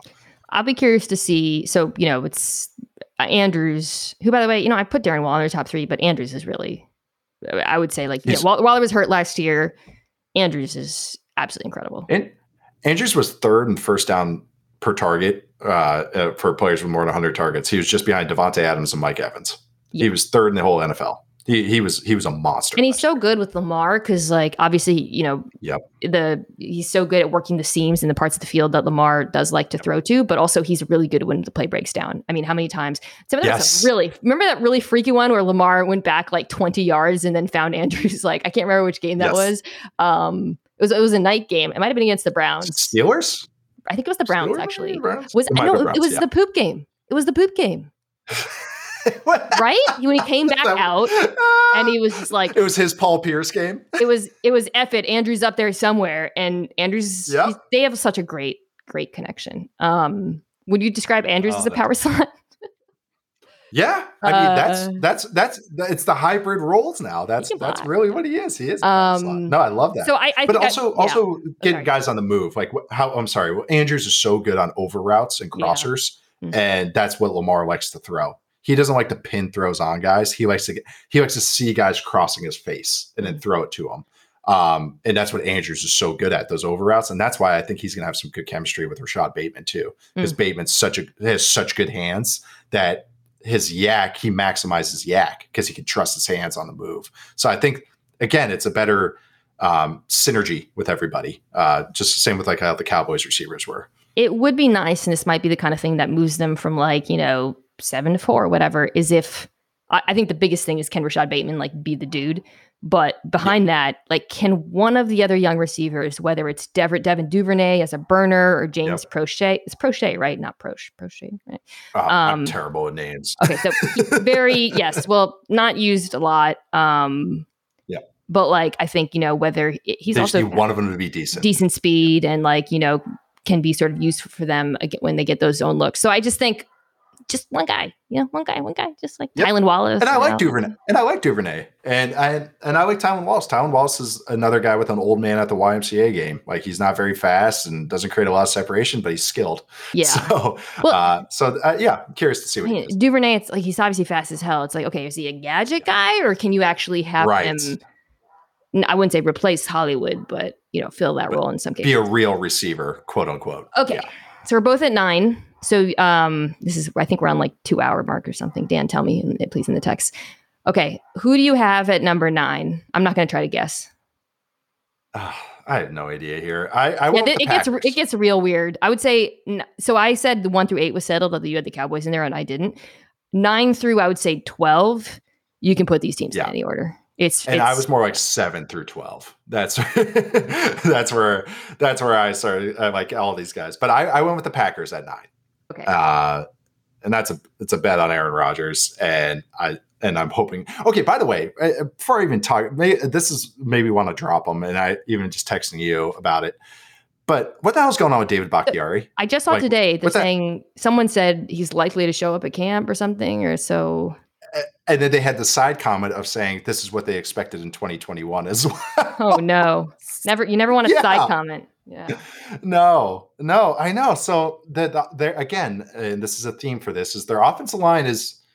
I'm I could see the Packers rising depending on how their health is and who they have starting where. I want to see that, because this is a team that has said that they're leaning more to defensive running the ball, which is fine.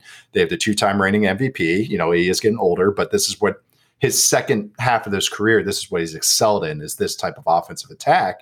Helps when you have Devontae Adams as well. A.J. Dillon is a stud. Aaron Jones is a great player. Robert Tonyan was super efficient when he was playing in 2020. He led all tight ends in DVOA, just above Darren Waller and Kittle. Very, very, very good player there if he's healthy. It's just that, yes, their receiver room is a big question mark as well. Allen Lazard, I actually am a big fan of Allen Lazard. He was very efficient in his targets. I think he can end up being a good number 2 in this league. But who's the number 1? I think Christian Watson is a big project for them. I understand the upside about him, but he's going to take some time just based off what he's showed at North Dakota State. And Rodgers already had a little side comment about him. He said, this is why we need production, not projection. He has already said that in OTAs. Okay. So I'm sure that's going really well. Yeah. I mean, Christian Watson, I think, did you call him Diet DK? Or I feel like I saw that somewhere. I mean, that's the projection, right? That he has those DK, those size and this incredible speed. Not only is Devontae Adams not walking through this door, there's just his skill. There's no one with a skill set even approximating his anymore. They did add Sammy Watkins, kind of interesting. I think and they're expecting him to play too, because LaFleur has already talked about it. I think even without Bakhtiari, the offensive line, they've just done such a good job drafting and developing dudes. Still pretty good. I think getting Tonyan back, who by the way is on my dynasty team, I don't know if you know that, will help a lot. I just this is a very good running back duo. I feel like that Matt LaFleur has shown a really impressive ability to use them creatively. Love Aaron Jones running go routes, by the way, on the backfield. A.J. Dillon, okay, First in You can't success tackle. rate, fourth in rushing yards over expectation, second in yards after catch per reception. Yeah, he's got good hands. He's a monster, man. He's a monster. is. He's a monster. They can't tackle him. He's Every untackable. time they run it with him. Well, that's the Yeah. rushing yards over expectation, because even if it's like, 3rd and 1, he's gonna get you 3, like I just love him. Like when a bunch of lions jump on an elephant, Yes. and they're trying to take it down or whatever. Yeah, that's what it looks like He's when untackleable. when he's pounding the rock. Yeah. He's So- he's a really good player. So you have them at No, 9, I know it's interesting. Yep, I have him at 9. Where'd you have him? Just outside? just outside. So so I had the Cowboys just outside, and I had the Packers just outside, and I had one more team, which you know what? Never mind. We don't have to talk about that. All right. So my number 19 is the Denver Broncos. Okay, Are they? they're under- my number 10. Okay, they're at number 10.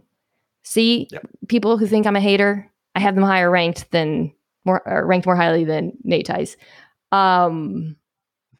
So I would say with this, group, offensive line, okay, question marks. Yeah. I think they need Lloyd Cushenberry.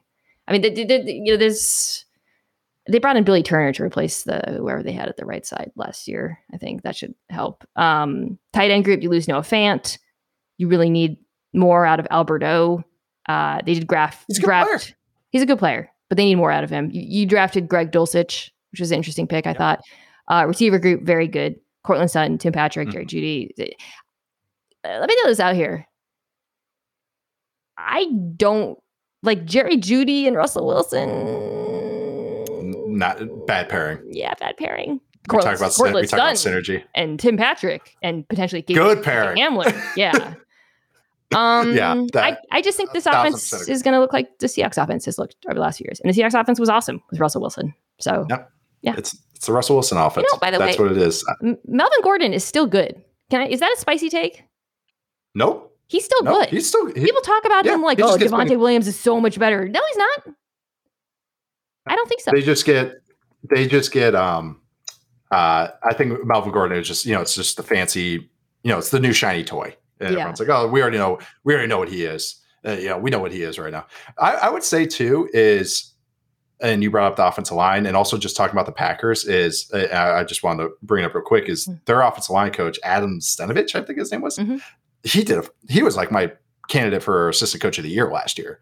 And so just speaking how the Packers offensive line, like I agree with you about how they're going to figure out with their run game and stuff, but also with the Broncos, we brought this up. We did after Russell got traded, we did that podcast together.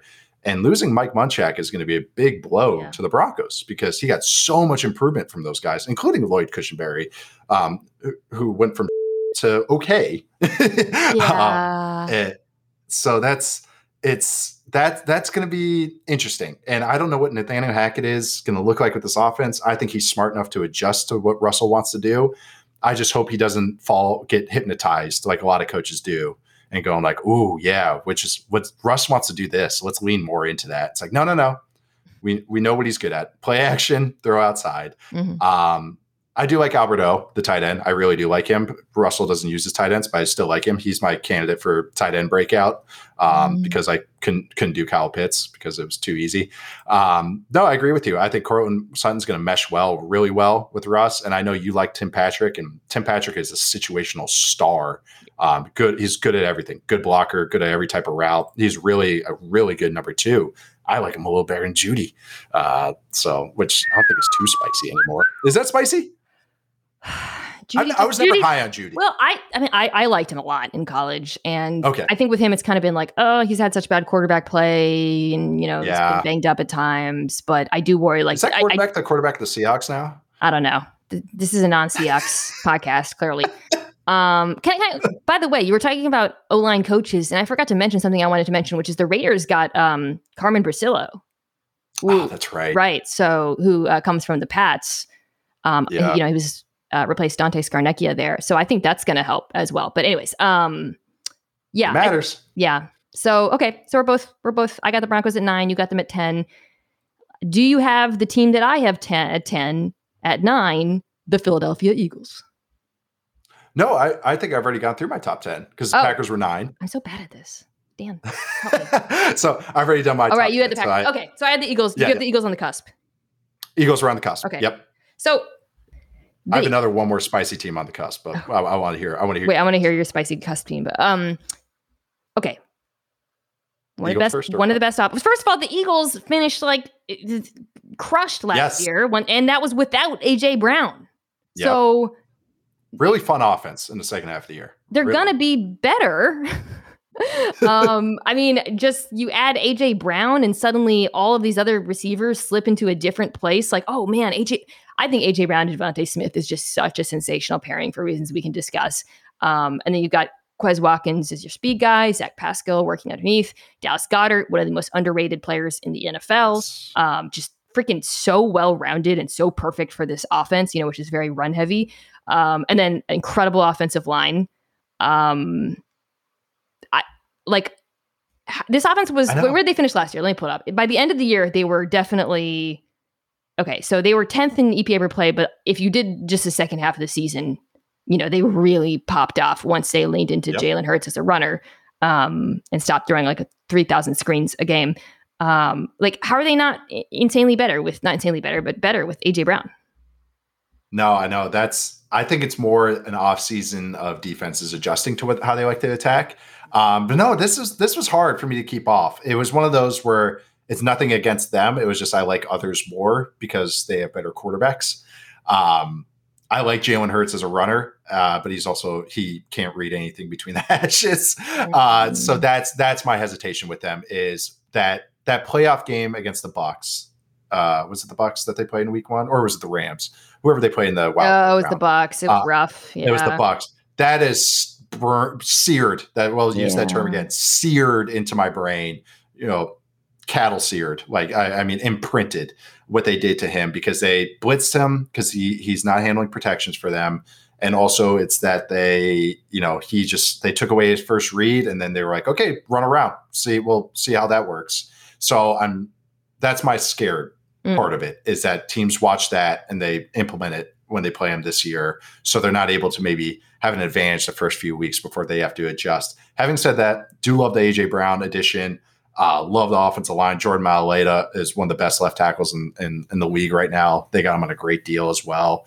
Love kind of what they're developing there. Some of the guys they also took. They got Lane Johnson.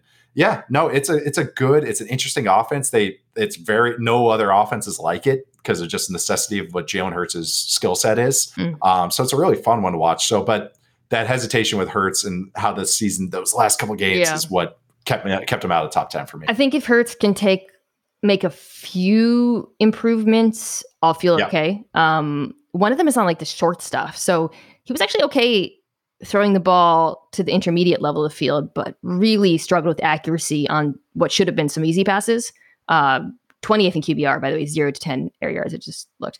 So I think if he can make better decisions and improve his accuracy there, which I think is kind of doable, you can see some pretty massive improvements. I don't think he's going to start throwing over the middle of the field anytime soon. And then just I would say helping him with pressure, having a plan for the blitz, which is something I think they can scheme up given what they have on their roster as well. So I think the dude's just surrounded by incredible pieces. It's the best situation. If he doesn't grow at all, whatever quarterback is throwing a hissy fit this offseason is going to have them. 100%. Yeah.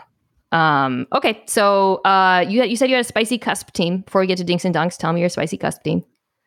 The Colts. And this is on Matt Ryan and Frank Reich. Yeah, that was spicy. Yeah.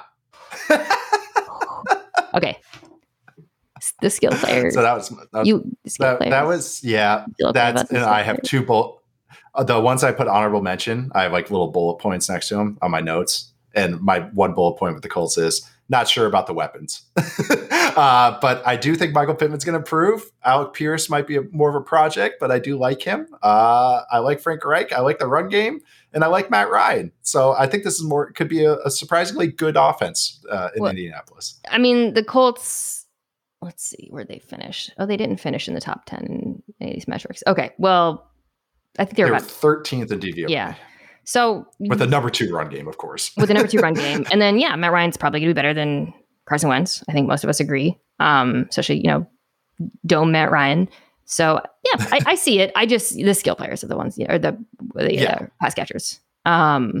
We'll see. I just want to throw them in honorable mentions in case they do well, and I can point back to it and say, "Hey, see, I mentioned them. I mentioned 15 teams. One of them's going to break in." How do you feel about Alec Pierce with Ryan, though? So Alec Pierce. Sorry, I love Alec Pierce, but with Matt Ryan. Yeah, I don't 50-50 balls. Yeah, I think it's gonna be great where he's gonna be best on like benders, because that's why I liked Pierce. Yes, I get another mention of a power slot, but I think that's why I liked him, because I think he can be a kind of intermediate guy from the slot, and that's what Matt Ryan loves to throw. So you use him almost like a tight end, and Matt's pretty good at throwing those types of balls. So that's where I actually liked a little bit of the synergy. And him and Pittman, even though they both have size, they attack in different ways. Yeah. And I also think Pierce in the red zone is going to be really he's going to dunk on guys. And I think Matt Ryan will give him a chance. And so that I think he'll contribute earlier than even I was expecting. But I liked it more. I liked that fitting more, pairing more, the more I've kind of like sat on it. Interesting. Yeah. I guess for me, the question is kind of like, okay, well, let's see where Matt Ryan's arm strength is. But, I'm on the Matt Ryan is not over. I'm Matty. You have so much stock in him. I have a lot of stock in him. So, okay. I'm throwing out my other cusp team is the New Orleans Saints. Love it. Yeah. Love it. I mean, no, that was, I get it. Get it. Skill players. Chris Olave. Little bit concerned about Trevor Penning on the left side. Not a little bit, a lot. I am too. Wildly concerned. A lot of it. A big time bit. Obviously, you're going to get improvement in quarterback play from what they had last year. Mm-hmm. But just not Ian Book fan. No, the book's out on Book. Oh my God, I know.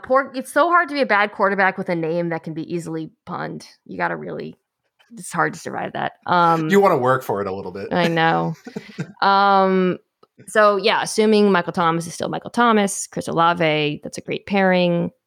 Jarvis Landry, I don't think that there's massive expectations for him. And then Marquez Callaway goes from being the number one wide receiver to being 4 or 3, depending on how he's used. Amazing. Also, as a number 3. Deontay Harris, or I think he goes by Hardy now, is like a small sample god. Good player. Good player. If you look at just a good player, and if you look at his advanced stats, he's a phenom. He's the top of like so many of the stats. So really, really, really fun kind of super role player. I feel like this will be a good bounce back year for Kamara. Poor Kamara last year. What a nightmare. Man. Poor guy. He's going to hit as soon as he touched the ball. God, it was just poor guy. So that's not going to happen again. Even with some question marks on the offensive line, just all of that firepower. We'll see. I'm not like, oh, Jameis Winston's going to be that dude, but like, he can be an above average quarterback. There's a path. Yeah. No. And like Eric McCoy being healthy, he's my, I'll mention again, he's my candidate for offensive line breakout.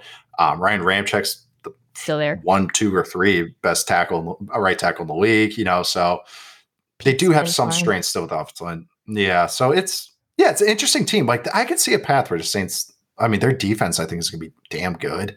So I don't know. It's an interesting team. They're one of the craziest. Let me ask you this question before we wrap. If they had still had Sean Payton, would you put them in the top 10? Yes. Yeah, that's why I had them on the cusp. They still have Pete Carmichael, obviously. Pete Carmichael, it's your time. Yeah. It is. He's only been training for it for 15 years.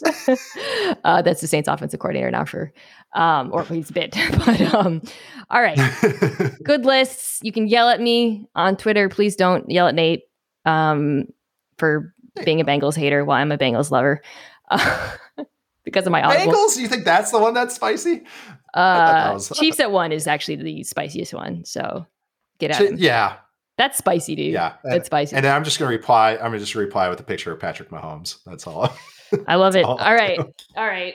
Now it's my turn. Well, I actually have been asking you questions, but we're going to wrap as always with Dinks and Dunks. And now it's time for Dinks and Dunks. I'm getting paid for this, right? 4 questions from me, 1 question from Lenny.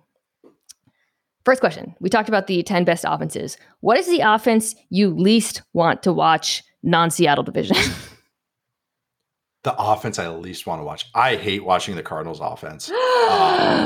but they're not like the worst. That's but more of Kyler just elevates the entertainment value so much you can never. Yeah, that helps. That's more of like a schematic hate. I think Carolina could be will be up there, and the Steelers might be up there even with Big Ben gone, just because of how Matt Canada attacks.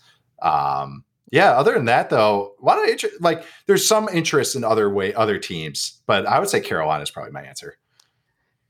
Yeah, that's a good answer. I said not Seahawks division, but Seahawks should have a great run game. Okay, question number 2. Who is your prediction now for Offensive Rookie of the Year? Drake London. Yeah, he's going to get fed. The sheer amount of targets. Yeah, and also his Falcons teammate's one of my favorite long shot bet. And I think you drafted him, didn't you? Tyler Algier. I did. That's my long shot bet for Rookie of the Year, just because of usage. What he is. Because I think he's usage, and he's like a Diet Coke James Conner. So I don't know. That's my dark horse. Chris Olave might be another one too. Yeah, I think Olave is going to be like, if Mike Thomas isn't 100%. Yeah, I think Olave is going to, who I also 200 targets, who I also drafted, by the way, and no big deal. Okay, question. I know. So, look, I haven't commented, like the Deshaun Watson story is ongoing. I've been talking about it a lot on various ESPN platforms. Go check out the incredible reporting from Jenny Vrentas on this, the revelation of, the sheer number masseuses he's worked with, women coming forward who are accusing him of the same thing, but not suing, notably. I feel like that's gotten lost in all of this. The ongoing growing number of lawsuits. Now we're looking at, I think, 26 as it's actually like one of those things where you have to like kind of timestamp it. Watson did a press conference today, basically, saying, kind of reiterating his denials. But I don't have a question about Deshaun Watson. So we're waiting for that punishment to come down. I think when it does, I'll have more to say about it and like a lot to process. And I think it probably should come pretty soon. But it does feel like, at this point, it's likely to be pretty substantial based on just everything that's come out, even since the trade was done. I had this conversation with Chris Long, and I've been like thinking it over and pondering it. Baker Mayfield doesn't have to. His agreement with the Browns doesn't have to come to camp. Clearly, a lot of bad blood now between him and this organization. Mm-hmm. Fairly. However, if you're Baker, and let's say Watson's out at least 10 games season, is it in your best interest to play to rebuild your value with this football team? It's tricky. Wow. It's tricky, right? Yeah. I think it is. It is. Because his stock is, it can't be lower. And it's unfairly low, I think, because of how injured he was last year. Like, people are like, Baker Mayfield is one of the 32 best quarterbacks in the NFL. Yeah, no exactly. Question. He should be a starter. Yes. Like that's what I know. That's where the jokes become the reality. Perception is reality. It's like I think that the thing with Baker, what happened with him is everyone was expecting him to take this leap into a true Pro Bowl level quarterback, a good to very good quarterback. And when he was average or worse, people were like, oh, he can't even play. Can't play. And it's like, no, he can still start. Like, he's still a starting quarterback. It's just that maybe his upside isn't what we expected, but he was hurt. The Browns season was weird. They also kind of just, they didn't help him at times. He had no receiver help, and by the way, it was a whole, still not a great, they do have Amari now, but it's not a great. Yeah. Record. It's weird. I know. I like David Bell, another power slot. That's 6 now. That's 6 times now. But I do like that, but I don't know. They're more of a concept than a theory than like what I really want to picture of it. Either if it's Baker or Deshaun Watson starting a quarterback for him. Sure. I think it's in Baker's best interest because I also think he would build some goodwill and credibility. Everyone talks in this league. He comes back and battles his ass off and competes because not only just his play, but his persona has been knocked. And that's how the NFL loves to do. They love to knock you down as much as possible. So I think Baker would earn some goodwill with agents, coaches, execs, other players if he came back, kind of like put his nose to the grindstone and battled and led them to some wins. I think they would be in his best interest. It's wild because on one hand, like your mind just goes to the office space departure, or the half-baked one, I think maybe makes the most sense, which I won't. F you. Yeah. Who's the not you? Cool. Nick Chubb is the you're cool. Nick Chubb. You're cool. You're cool. And the petty in me is like, God, why would you? Right. But right. It's complicated. It's really complicated. It is. It's a people business. It really is. Also, man, like, what if he plays well? Because there are a lot of Browns fans right now who are very angry. A lot. And oh my God. I mean, what an unbelievable wild situation, top to bottom. And it really is. Yeah. Anyways, I hope I'm not like, I mean, it really it's unprecedented. And I don't mean to set aside the various serious aspects of this, which I think I'm going to have a chance to talk about pretty soon once, more comes out and decisions made. But like from Baker's perspective, I find this to be like a fascinating dilemma. All right. I find myself rooting for him, by the way. Right? Total face turn. Yeah. Like, yeah. I know. He went face to heel, back to face. It's kind of crazy. All right. Question 4. A little bit of a sharp turn here as well. Always ask for content recommendations. You always have good ones. So please share.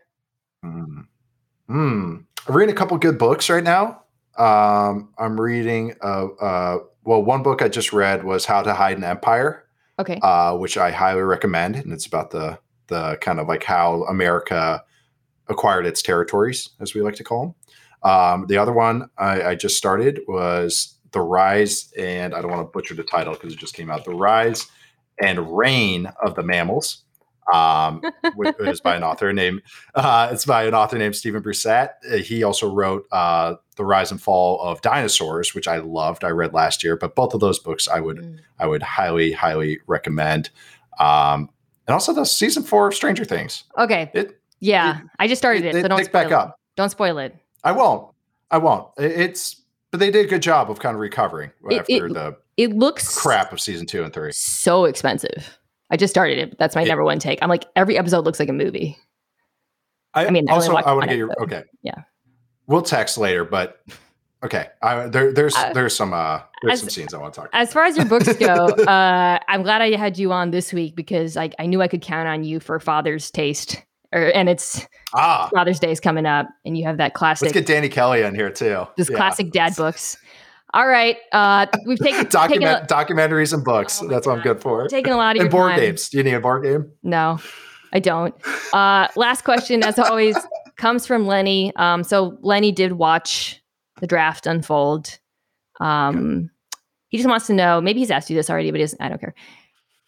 How does it feel to know that you do twice as much work in this league as I do, Lenny's mom, but you're going to ultimately lose to me anyways? Am